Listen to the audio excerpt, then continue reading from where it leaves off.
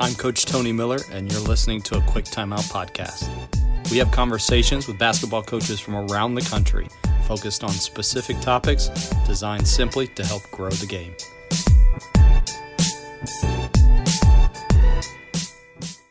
Thanks for downloading and listening to a Quick Timeout podcast. Before we get to today's guest, I want to thank our sponsors at Dr. Dish Basketball. Hopefully by now you've heard about the brand new Rebel Plus and All-Star Plus models. Both models come with a built-in 8-inch touchscreen, which allows your players to track and see their stats, as well as view online shooting and ball handling drills. These machines are so much more now than just rebounding and passing machines. To find out more about these new cost-effective models, visit drdishbasketball.com. That's drdishbasketball.com. We're privileged today to have with us Coach Aaron Fernandez. Coach, thanks so much for joining us. Yeah, Coach, thanks for having me on. Really appreciate it. Why don't you start by just kind of giving listeners here just kind of a quick basketball bio on yourself? Yeah, sure. So I've been at every level from like third grade teams through D1. Most recently, I was the women's basketball director of player development at Davidson College last year. Year before that, I was at Mars Hill University, a D2 school in Asheville, just north of Asheville, North Carolina, as the assistant turned interim head coach there. And then before my kind of experience in college, I was a longtime high school coach. So from age 18 to 27, I was coaching high school basketball on the men's side for the first part of my career, and then 1 year on the women's side as a head varsity coach before stepping in the college ranks. And I've coached some youth teams in between there too, from third grade to sixth graders. So kind of been all over the kind of basketball spectrum, men's side, women's side, little kids up to D1 and everything in between. So hopefully kind of my experience in that regard. I've had a lot of people reach out from different areas and levels. So hopefully it's been very beneficial for me to have had all those experiences to be able to talk about whatever level people are coming from and to talk with them on that. So. Yeah, for sure. I mean, even, being a younger coach and then being able to already have experienced the different levels, I think that can provide, even with our conversation today, some different viewpoints, both from, the men's and the women's game, as well as the different age groups. And so those that listen to this podcast know we try to go kind of deeper into things without talking for hours on end. And so I want to give Coach an opportunity here. We're going to talk primarily about small-sided games, something that he and I both enjoy. I think something that we've spent a lot of time looking into becoming more popular, obviously, in today's game and coaching today's game and how we set up our practices. And we'll talk a little bit about all of those things. Let me just start with this because it's a term, whether it's the small-sided games or people will see it on Twitter as SSG. And, that means that, there's people playing against each other and everybody likes playing without playing 5-on-5. But if I were to ask you, Coach, a technical definition of a small-sided game or the technical definition for a small-sided game, what would you say? Yeah, so I would say that it's really two criteria for me to define something as a small-sided game. First of all, it's randomized. So when I say randomized, drills, practice activities are broken down into two groups. It's blocked practice and random practice. Blocked, what you would think of as traditional type drills like 3-man weave, zigzag drill, shell drill, anything that is kind of predetermined, that doesn't really have a game context per se. So a small-sided game is random in that all kinds of things that can happen within that construct, and there's nothing that's really predetermined for the outcome. So the players are in control of whatever is going to happen. And then second, to me, it's just anything that's under 5-on-5 so that replicates any aspect of the game. It doesn't have to be fancy either. So like one of my favorite games, small-sided games, is 3-on-3 with just different constraints that we use to shape kind of the way that we want to approach whatever we're working on in that specific drill. So it's something that's random and variable that has a bunch of different things that can happen, but then it's just any kind of game that you're playing or drill that you're playing that's random, that's under 5-on-5, where people are getting more touches than they would in a 5-on-5 full court kind of scrimmage segment. If a coach heard that and somebody that didn't know about small-sided games heard you say it's more random and the players are in control, Yeah, they would probably be a little bit nervous about that, I would guess. sure. What Sure. Yeah. in response to that? Yeah, no, I completely understand. I know that sometimes I think there's a misconception that as coaches that we've been taught that we have to control everything, and we are still in control, and that we are designing an environment for our players to learn in. So it's not that we're necessarily relinquishing control in that way. We're still targeting and guiding them along this kind of path of this self-discovery, more so than us giving them the answers or setting up a drill where they have to do everything in an exact way. We're allowing them to kind of formulate their own answers. And if you know anything about teaching, I'm a teacher as well. So anything about pedagogy, it's that when kids self-discover, or when people self-discover something, it sticks better. And that's kind of what we'll get into with this, is why this is kind of the best way, I think, to approach kind of skill acquisition and skill development and practice design. So when did you start using it? I'm assuming that this is something, maybe even going back to your playing days, was this something that your coaches used, or was it something that maybe you found out a little bit later? Yeah. So surprisingly enough, I grew up in a very traditional kind of practice environment from the time I was little all the way through high school. You know, it was all the traditional drills that you could think of.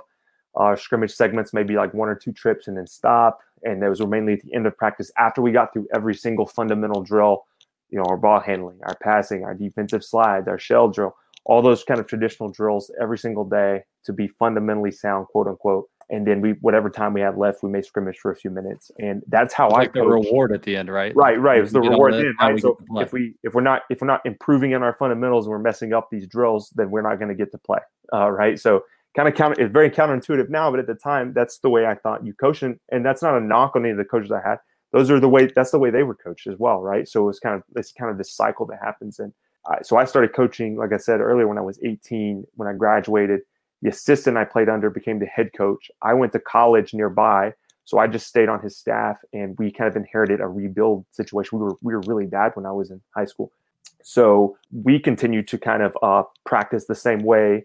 We're kind of trying to be more forward thinking than the practice way, is we kind of loosening some of the restrictions. The old coach was very strict, ex-military guy, so kind of loosening those restrictions to create a more fun environment for more players to come out. But we didn't necessarily change the way we practice, still practice the same way.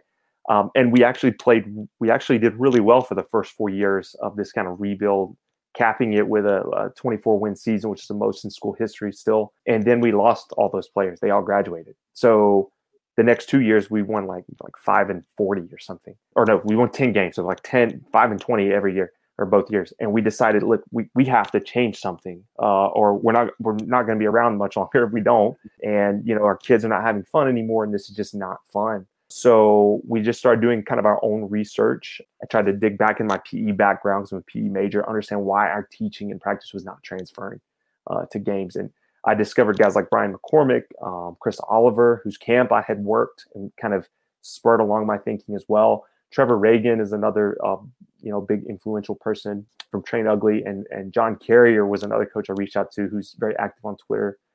You guys can find him, and they all introduced us to kind of this stuff in their own way, in their own resources that we kind of acquired. And, you know, we just kind of rolled with it, and we're like, hey, we had another young group coming in that we felt like could be talented. And so we just decided we're going to compete in practice. We're going to play in practice.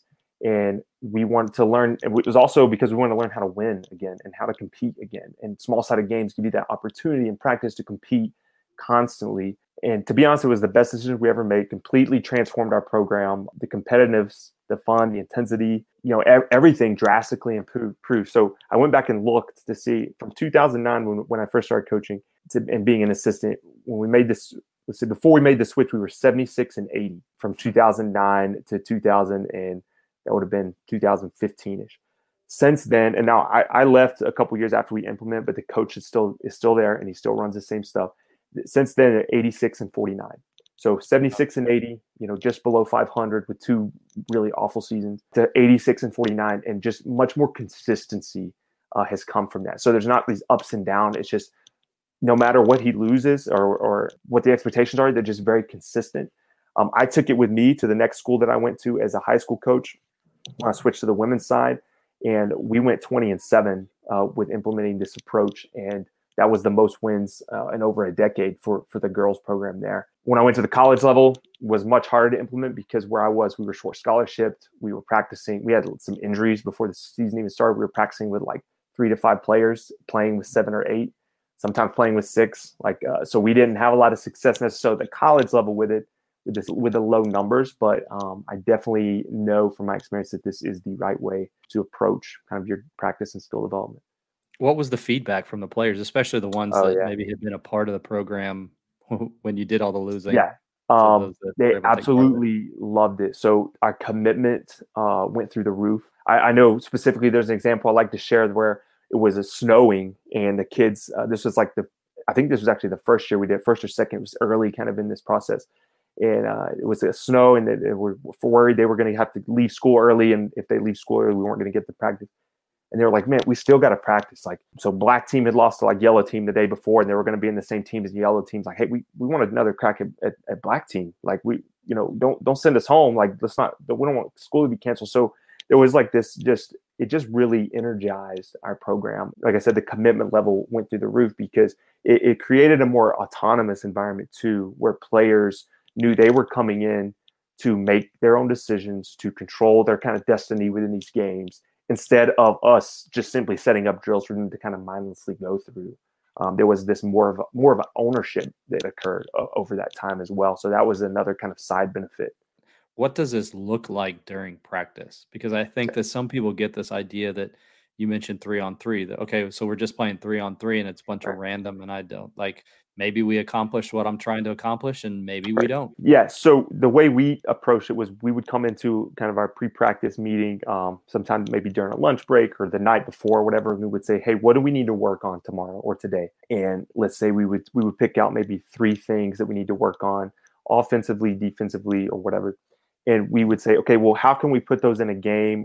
And we would have obviously we had gotten a lot of small-sided games from various sources, but do we have a game in our arsenal, or do we have something within 3-on-3 that we can put a constraint on, that we can utilize to work on this specifically? So, for example, early in the season, we may say, all right, we really need to get our on ball, our ball screen defense is something we really need to focus on.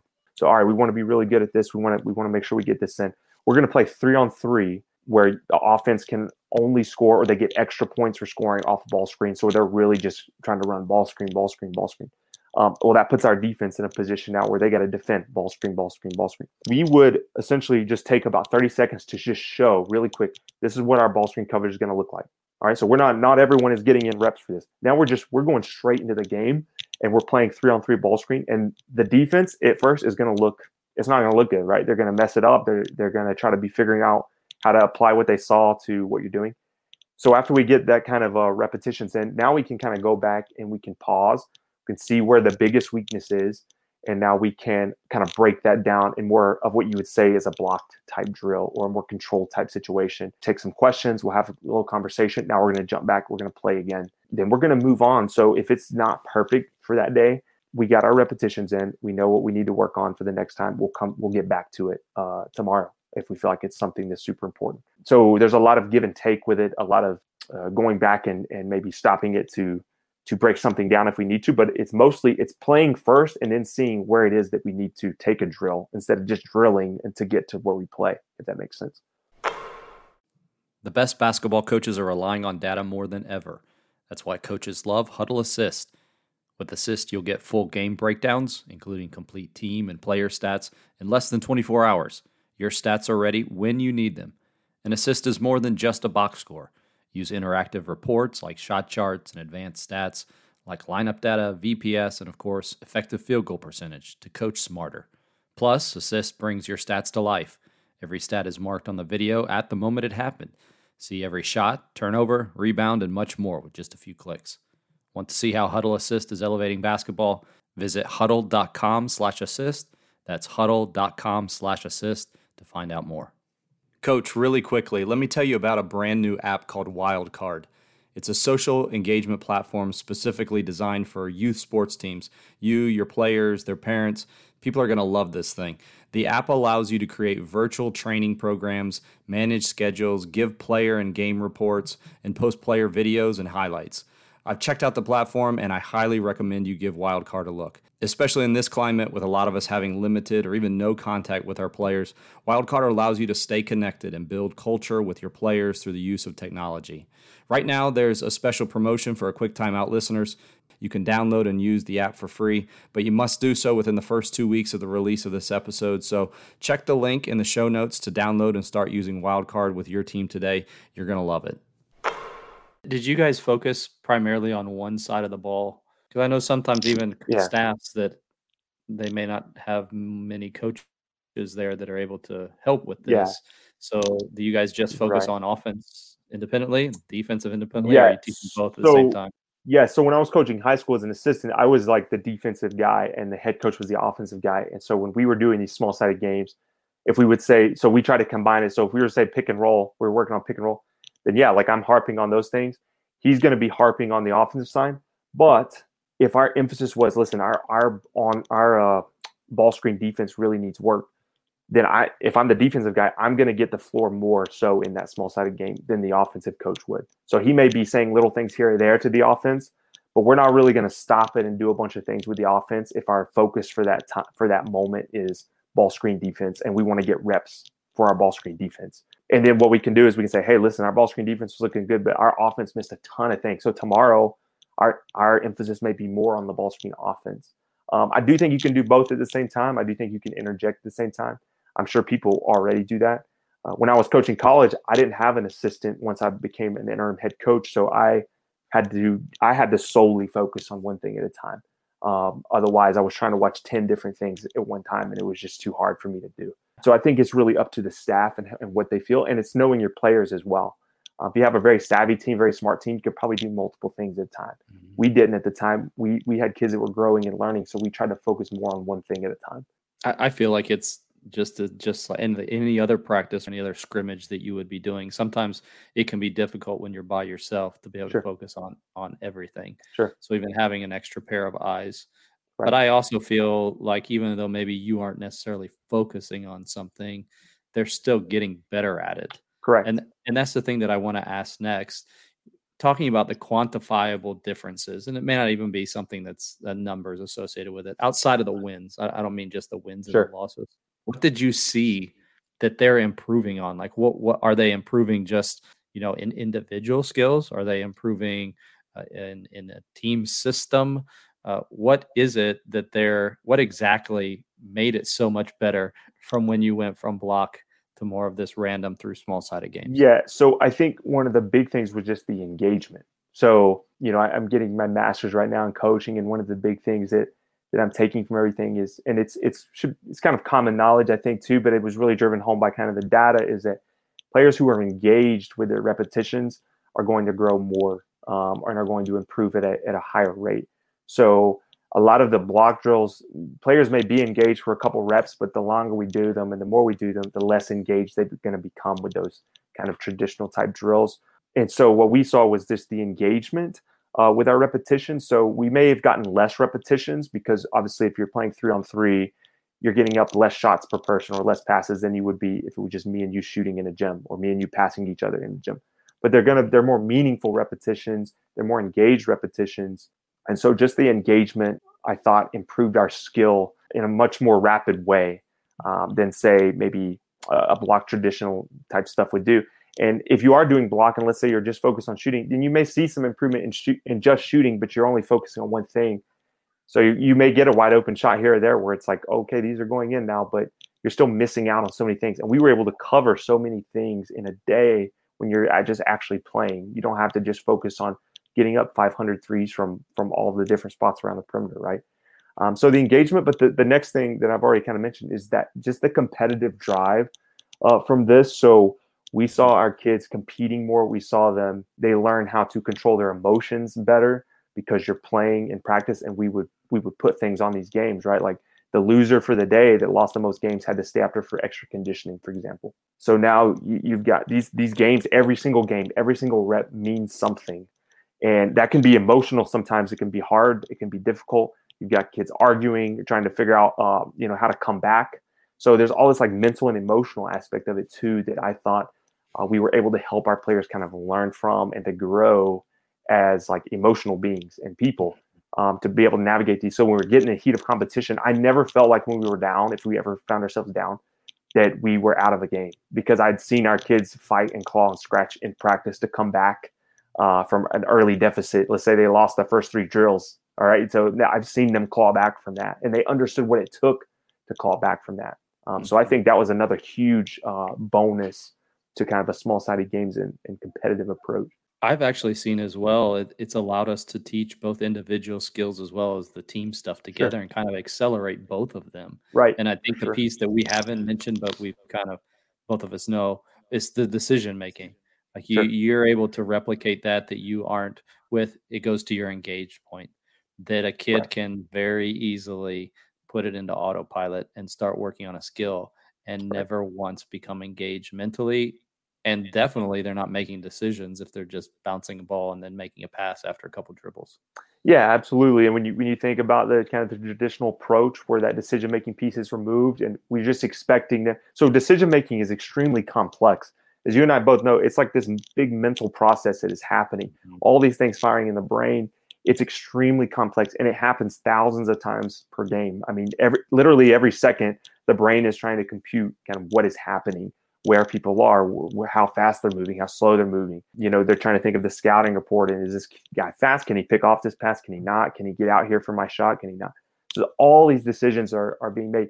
And then when you go back and just think about traditional practice, how all those things are suddenly removed, it's kind of silly in a way to have this idea that we can just do these blocked practices and without playing these kind of games and competitive stuff and be better basketball players because of it. We may have a skill, we may develop some skill, but I would argue that skill that we're developing is not the same skill as a game. So shooting alone in a gym is not the same skill as shooting in a gym full of people with 9 other people around you moving and dictating, whether you should shoot it or not. Those are completely different skills. It may help in a way, but it's still, at the end of the day, they're very different skills because of the mental aspect. All of a sudden it comes into play and all the things going on in the brain. So from your experience of running them at different levels with different genders, I don't know if that matters at all, but what maybe is something that coaches don't know about small-sided games, or maybe they could be doing differently or doing better? Yeah. So I think there's like 3 main misconceptions that I think, and that is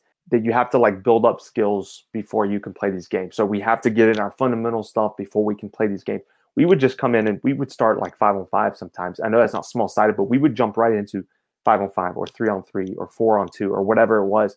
And then we would kind of see where we were more deficient, where we may need to break things down later or on another day. But the idea that you have to work on fundamental skills before you can get to this aspect of playing games, it's just, to me, it's just not correct. You are still, it's what we just said, is that you're learning skills outside of the game context, then you're still going to have to relearn them within the game context. So if we can just combine those things together, it may be slower, it may feel slower, but ultimately in the long run, it's going to stick better. It's going to allow our players to reach kind of more of their potential than they would be if we're just focused on these kind of drills before we can even get to the game. And one of my examples is, if you think about Chris Oliver in Basketball Immersion, does the BDT shooting where there's like decision making before shooting. If you introduce that, I don't know if you've ever introduced it, or coaches listening, if you know this, if you've introduced this to a shooter, if they're really great, they may not struggle, but just an average to above average shooter or below average shooter is going to completely botch a bunch of their early shots when they're having to look at you and then make a decision where to shoot. And I think that exposes a flaw, right? It exposes a flaw within their skill. They may have gotten up thousands of shots, but they haven't done it with that decision-making aspect. And all of a sudden it becomes a different skill. So this idea you have to build up, I think, or build skills before you can get to the games, I think is a misconception. And then the build up of the idea that you have to do like 1v0 to 1v1 to 2v2 to 3v3 or whatever. I don't necessarily find that to be true. I don't think learning is linear. So it's okay if you want to play 5-on-5 and then go to 3-on-2 and then go to 4-on-3, or it's okay if you want to mix those things up depending on what you want to get out of your practice session and what you want to work on. And then the last misconception, I think, is that I think when coaches maybe first get it, they think, and what I was guilty of this too, is that we're just setting up the games, now we're playing. All right, and then my job's done. And my job is not done. My job is to be reflecting the whole time about how can I change the constraints to make this more beneficial for my team, to shift the focus towards what we need to improve on. And there's like a questioning component of this too. So asking players questions. Why did you do this? What did you see? Let's recreate this scenario and show me where people were and what you were seeing. So there's a teaching aspect to it. There's a questioning aspect to it. It gets really kind of complicated at times. And I think it takes coaches a while to get where they feel comfortable asking the right questions and are able to ask the right questions and able to kind of change the constraints as needed. So yeah, I mean, that takes time. And there's still times in practice where I'm like, hey, you know what? I didn't do a good job of teaching in that segment. It's not just that we have these games, we put them in practice, and all of a sudden our players are just going to thrive and be better. There's still teaching that goes on. There's still breakdown things that have to happen, but where you're allowing the game to be more of the teacher and the breakdown to be kind of the fallback instead. So I know a lot of coaches wish that during games they would be able to stop and really actually give feedback. Sure. And you're like, well, we'll talk about that tomorrow at practice. And it's by that point, it's discontinued in the minds of the players. Whereas if you coach this way, you're afforded that opportunity where they're actually playing, and now you're getting to break and give meaningful feedback. And I've felt too that it's almost improved my ability as a coach, that when I get those opportunities and timeouts during a game, maybe my feedback is even better than because I've practiced it more frequently. Exactly. So it's great practice for coaches as well, because you're going to have these competitive segments. And what we would do is we would kind of try to break them into quarters sometimes or to halves.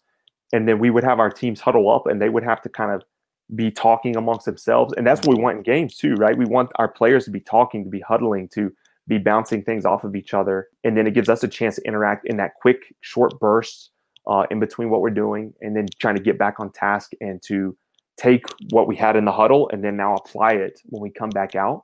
So there's that aspect of it too that's kind of overlooked, I think, at times as well. Understanding that this is audio, obviously podcast, we can't really see anything here, but maybe your favorite small-sided games, it could be something like how you set it up or because of what it teaches. What are some of your favorites? Yeah, I think one of my favorites and one of the ones I get the most questions about and like requests for diagrams from is actually from Trevor Reagan at Train Ugly. He came up with a game called 2-on-2 Sideways. We've taken that concept and kind of evolved it, and I'll talk about that in a second. But essentially, it's just what it sounds like. It's 2-on-2 playing on the main goal, side goal. So it's varying angles. But what you get is you get really quick transition opportunities and kind of shots at the rim. So you're working on rebounding, and then whoever doesn't get the rebound kind of busting out to the other goal and either just pushing it or quickly outletting it and then finding space. And so it's constrained space. So you really have to work hard to find that space, but you're also just getting this back and forth of shots at the rim, of quick rebound, outlet, shot at the rim, rebound, outlet, rebound, push, shot at the rim. And so we've also taken that and we've played kind of between the big goal and the two side goals in kind of a triangle formation. So we are getting kind of the up and down full court, but we're also getting weird angles, transitioning from like a side goal to a main goal, where we have to go from being compact to getting back to our spacing. Because when I was teaching or coaching basketball, we were very conceptual in our offense. So we didn't have set spots you had to go. It was just more about spacing and cutting and moving. And so that really helped us with our spacing dynamics. So utilizing kind of those side goals, we would also play kind of the long way, like a 3-on-3 between, if you have the side goals between the two side goals, so it's kind of a shorter court, you're getting more repetitions that way, and you can get two teams going at the same time right on each side. So I get my point in saying those is that it doesn't have to be fancy in what you're doing. I know a lot of people want to have, and I have some, and I'm, willing to share those, but like they want like documents of all these small sided games already made out. But like I said, what we would do is we would come in and say, what do we need to work on? How can we do that out of like a 4-on-4 or a 3-on-3 or a 2-on-2? Is there a way we can do those actions specifically? Mm-hmm. So it doesn't always have to be necessarily some sort of game that someone was super creative and came up with, although there's plenty of those out there and they're all great and awesome. It can be as simple as, all right, we're going to play 5-on-4 advantage to the offense and work on our offense, 5-on-4, 5-on-3 setting. And then as we transition to the other side, we'll have 2 people run out, 2 people run in. Now it's 5-on-3 going the other way. And, so it doesn't have to be anything crazy. But the 2-on-2 sideways and playing a 3-on-3 kind of between the triangular formation are 2 of my favorites. And now one of my last favorites that I'll throw out is what we would call 4-on-4 continuous. And essentially it's just 2 teams. I used to keep 16 on JV, so I could do literally 4, two teams of 8 on each baseline in lines of 4. And, the team would come down, try to score on your goal. If you get a stop, you get to push it back the other way against them. And you're just playing like regular basketball rules. If you get scored on, your team, you're guarding your basket, your next team of 4 comes on, and now they get to play. So you don't get to play. Essentially, if you get scored on, you got to come out. And I thought that was a great way to build a little bit of defensive pride as well. But if you don't have 16, it's a great way to communicate too, because if you get scored on and you got to get 4 new people on the floor, but you only got 2 subs, you got to figure out who's staying on and what you need to stay on. And in that moment, there's a lot of talking to be able to quickly transition and get who we need to get on the floor. So the 4-on-4 continuous was another great way. One of the games that our kids absolutely love to play every single day, just for the communication and the competitiveness factor. So. Yeah, you said it. It doesn't have to be fancy, and I think coaches are looking for something that's going to be like magical, small. That you can make them up whatever your offense is. I think that's the advantage of it, is the fact that it doesn't matter if you're running read and react or some conceptual offense, or I don't care, flex offense. Like you can always break it down. Yeah, you can break any part of your offense down into a small-sided game and then execute those things, within a game-like setting. Which I feel like a lot of coaches have been so close to doing that already, because they've been breaking down parts of their offense for years, or their defense for years anyways. Sure. But, put it now into a game and the constraints. This is the last thing that I'll ask you. We didn't talk about this, but what are some ways that those constraints that you use, or to make it more competitive, other than just, all right, we're going to keep score? Yeah. And actually I want to talk about the score thing real quick too, before I get to that. And it's that it may not be what's best for your team. So you may have kids. So there were years where we had kids who, they would not actually attempt new things within a small-sided game because they were so worried about losing, right? So you don't want them to be afraid of losing, and you got to work on that aspect. But there were days like, if we really just were like, hey, we really need to focus on just improving this skill today, then we may not be as competitive that day. We'll still play the small-sided games, but we're not going to necessarily keep scoring wins and losses for everything. And we may reward points for, like, let's say for JVs, we have some weaker kids who may be worried about skipping, but that's actually the right thing to do in certain situations. If they skip it and it gets stolen, but it was, hey, that's the right decision, maybe you just didn't quite execute and get enough muscle behind it, I'm still rewarding. I may give you a +1 or something in that regards for just attempting the right thing, or off the pick and roll, kind of a pocket pass. All right, so I really need you guys to be working on that today, really getting that pocket pass off the pick and roll. But they're too worried about throwing it because a turnover means the other team's going to score and maybe take the lead and win the game. And I got to stay after and do extra conditioning, right? So you got to really know your team on that and know what days to kind of really implement that and not to. For us, it was like, what do we want to work on? So if we're over dribbling, it may be that we limit our dribbles to 2 or 3 dribbles, and they have to go towards the rim, so they can't just be wasted dribbles. That would be a constraint if you have teams that you feel like over dribble. Some coaches believe or don't believe. This is a hot topic about whether you should just restrict dribbles altogether and say, hey, we can only pass.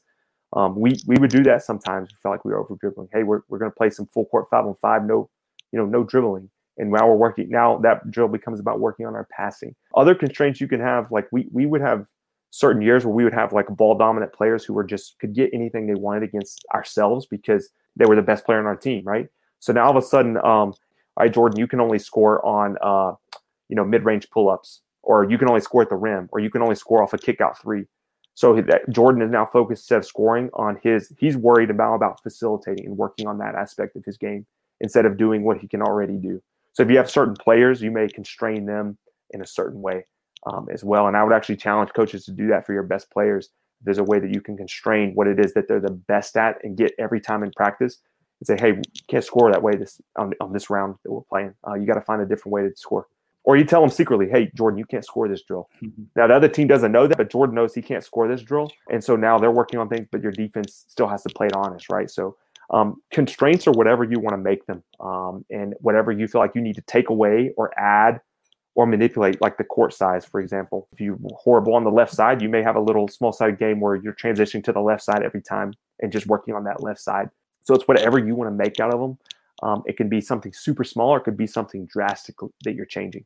And I would encourage coaches, you can do it in the middle of a drill too. If you feel like you really got something down, but you're still not working on this aspect, all right, we're not working on this right now. We're taking this part away. So now we got to find a new solution on how we want to be able to score without this strength. And we're working on something that we need to work on. Very similar to that, just a couple more ideas, but like how many times we work with, let's say we have we want to work on the post player either getting the ball or like going and doubling the post or something like that, and the ball never touches the post. So you say, right, every possession you have to have at least one post touch or two post touches. Right. Or you get 4 points if you score off a possession with a post touch. Everything else is worth 2. Or something like that. Or transition, we used to say, hey, if you kick the ball before half court and we score on that possession, or if we score within a certain amount of time, we get double the points or whatever. So I will say too, something that an added benefit to that is I almost never have to coach that because it still goes. Kids still don't get a post touch, but I'm not the one that's correcting it. Their teammates start correcting each other because they just. And now that's where you're getting back to the mental engagement side. They're more mentally engaged, understanding. They're being deliberate about what they want to work on instead of just going out there like, we're just going to play. I'm going to play. Like, you're making it to where they have to be deliberate. And deliberate practice, you and I both know, is deliberate practice where we're focused on improving a certain aspect. Deliberate practice is like the key to skill development. You have to be deliberate with what you're doing.